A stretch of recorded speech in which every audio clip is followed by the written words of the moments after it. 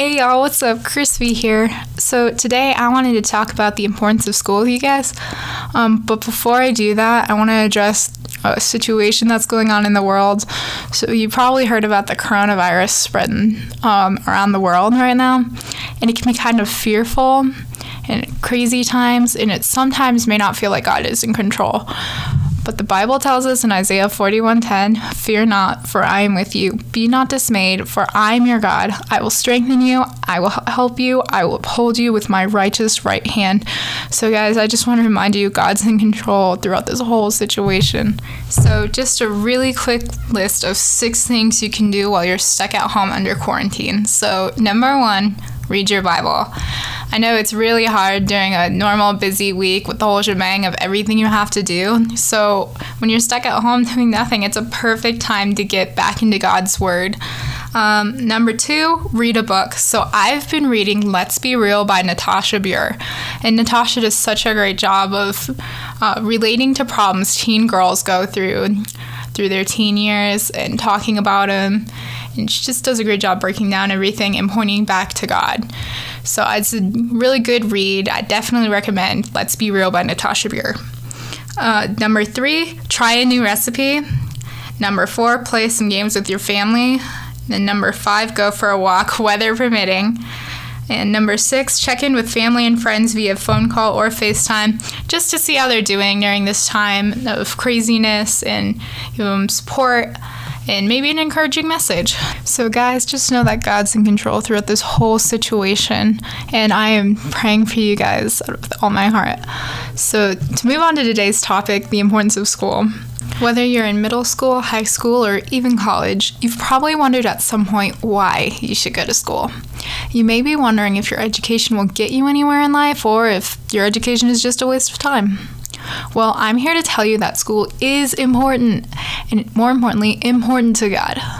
Okay, so before you start tuning out because you heard the word school, just listen to what some of God has put on my heart to share with you. So we often see education as a mandatory thing that we don't really care about. According to a Webster dictionary, the definition of education is the knowledge obtained through learning. Education isn't just your average math and science classes, but it can also be the things you're interested in. For example, I love cars, which usually results in me reading books about cars and taking auto shop classes to learn more about cars. And another example is that you can read your Bible to gain knowledge about who God is and learn about what God wants for you and your life. And education also helps you prepare for the future. Part of that future could be serving Christ with your education. Hudson Taylor was not only a Christian missionary in China, but he also studied medicine. He got to share God's word with the people he helped care for, which is super cool when you think about it. And if I didn't have an education, I wouldn't be writing blogs and recording this podcast. God can use your education for His glory. Another way an education impacts your future is through a possible future job. The Bible commands us to, quote unquote, work heartily as for the Lord and not for men, knowing that from the Lord you will receive the inheritance as your reward. You are serving the Lord Christ. Colossians 2:23 through 24. How are we supposed to do this in future jobs if we don't try in our education now? For example, if you apply for a part-time job at your favorite fast food joint, your potential employer will most likely want you to know how to make change, run the register, etc. And you can't do that if you haven't learned how and tried in your education. So an education definitely impacts your future. So what are some examples in history of God using someone's education for His glory? One example is Daniel from the Bible.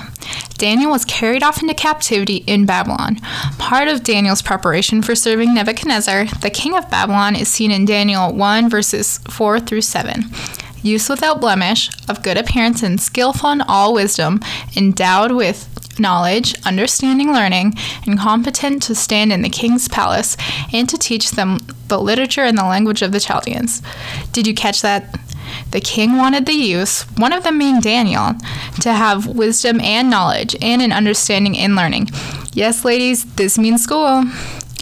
The verse tells us that Daniel studied literature, in other words, books and things alike, and the language of the Chaldeans. King Nebuchadnezzar wanted his teens to be well-trained in knowledge, kind of like how God wants us to have knowledge, as seen in Proverbs 1, verse 4, where it says, "To give prudence to the simple, knowledge to the youth." Later in Daniel 1, verses 19 through 20, we see how well Daniel and his friends Shadrach, Meshach, and Abednego prepared themselves to serve the king. And the king spoke to them, and among all of them was found none like Daniel, Hananiah, Mishael, and Azariah. Therefore they stood before the king, and in every matter of wisdom and understanding about which the king inquired of them, he found them 10 times better than all the magicians and enchanters that were all in his kingdom. Another example in the Bible of God using someone's education for his glory is Jesus. Yep, you heard right. In Luke 2, verses 46 through 47, it says, "After 3 days they found him in the temple sitting among the teachers, listening to them and asking questions. And all who heard him were amazed at his understanding and his answers." Jesus, the Son of God, even had an education. These verses tell us that Jesus was being taught in the temple by the teachers, which was preparing him for his ministry before his death on the cross. God used Jesus' education as a big megaphone to proclaim the gospel and his glory through parables and miracles. Just think, God can also use your education for his glory, like Daniel and Jesus. So, what are some ways I can be diligent in my studies? In Elizabeth George's book, A Young Woman's Guide to Making the Right Choices, on pages 119 through 120, she gives us a list of ways to be a diligent student. So, number 1, do your homework right away each day. Yep, Elizabeth George mentioned right away. Sometimes we procrastinate on our homework, which makes us feel heavy and weighted down.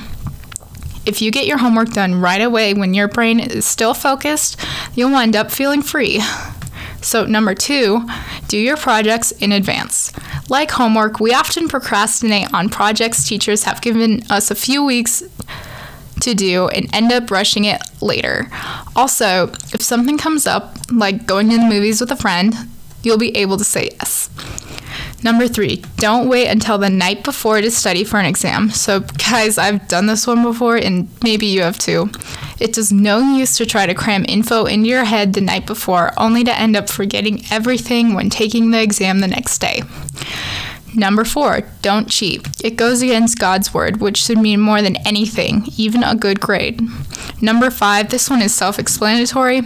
Don't be late to school or any of your classes. Number 6, don't fail to take notes in class. Studies have shown that you remember more information about a subject when you write it down. You also have something to refer to for later, like when you're studying for a test. So number 7, do reward yourself for doing your homework. So guys, school's hard. After a full day, you have to go home and do homework for all of your classes. As a reward, read a book, watch TV, or go for a walk. Number 8, do keep your homework assignments with you at all times. You can get your homework done anywhere, like while waiting for appointments or even during commercial breaks on TV. Number 9, do ask for help. Guys, please don't be one of those girls who won't ask for help because they don't want to seem dumb. There's a pride issue somewhere in there too. I've gone to work with math tutors before because I'm not the best at math, and it has helped me so much. Teachers would also be willing to help you with your work or understand your work. And finally, numero 10, don't forget to pray. Guys, I can't express how important prayer is in the Christian walk. God cares about what's going on in your life, even school. You can also pray that God gives you the strength to focus in school. So since that was a lot, let me break this whole message down into a key takeaway for you guys. School is very important in your life and to God. Also, your education can be used to serve and glorify God in the long and short run. So guys, thanks so much for tuning in. Feel free to check out our website at amessageforchristiangirls.weebly.com. And feel free to hit the contact button to contact us if you have any questions or if you have a question that you want answered in a blog post or a podcast. So again, thanks so much for tuning in. We'll see y'all next time.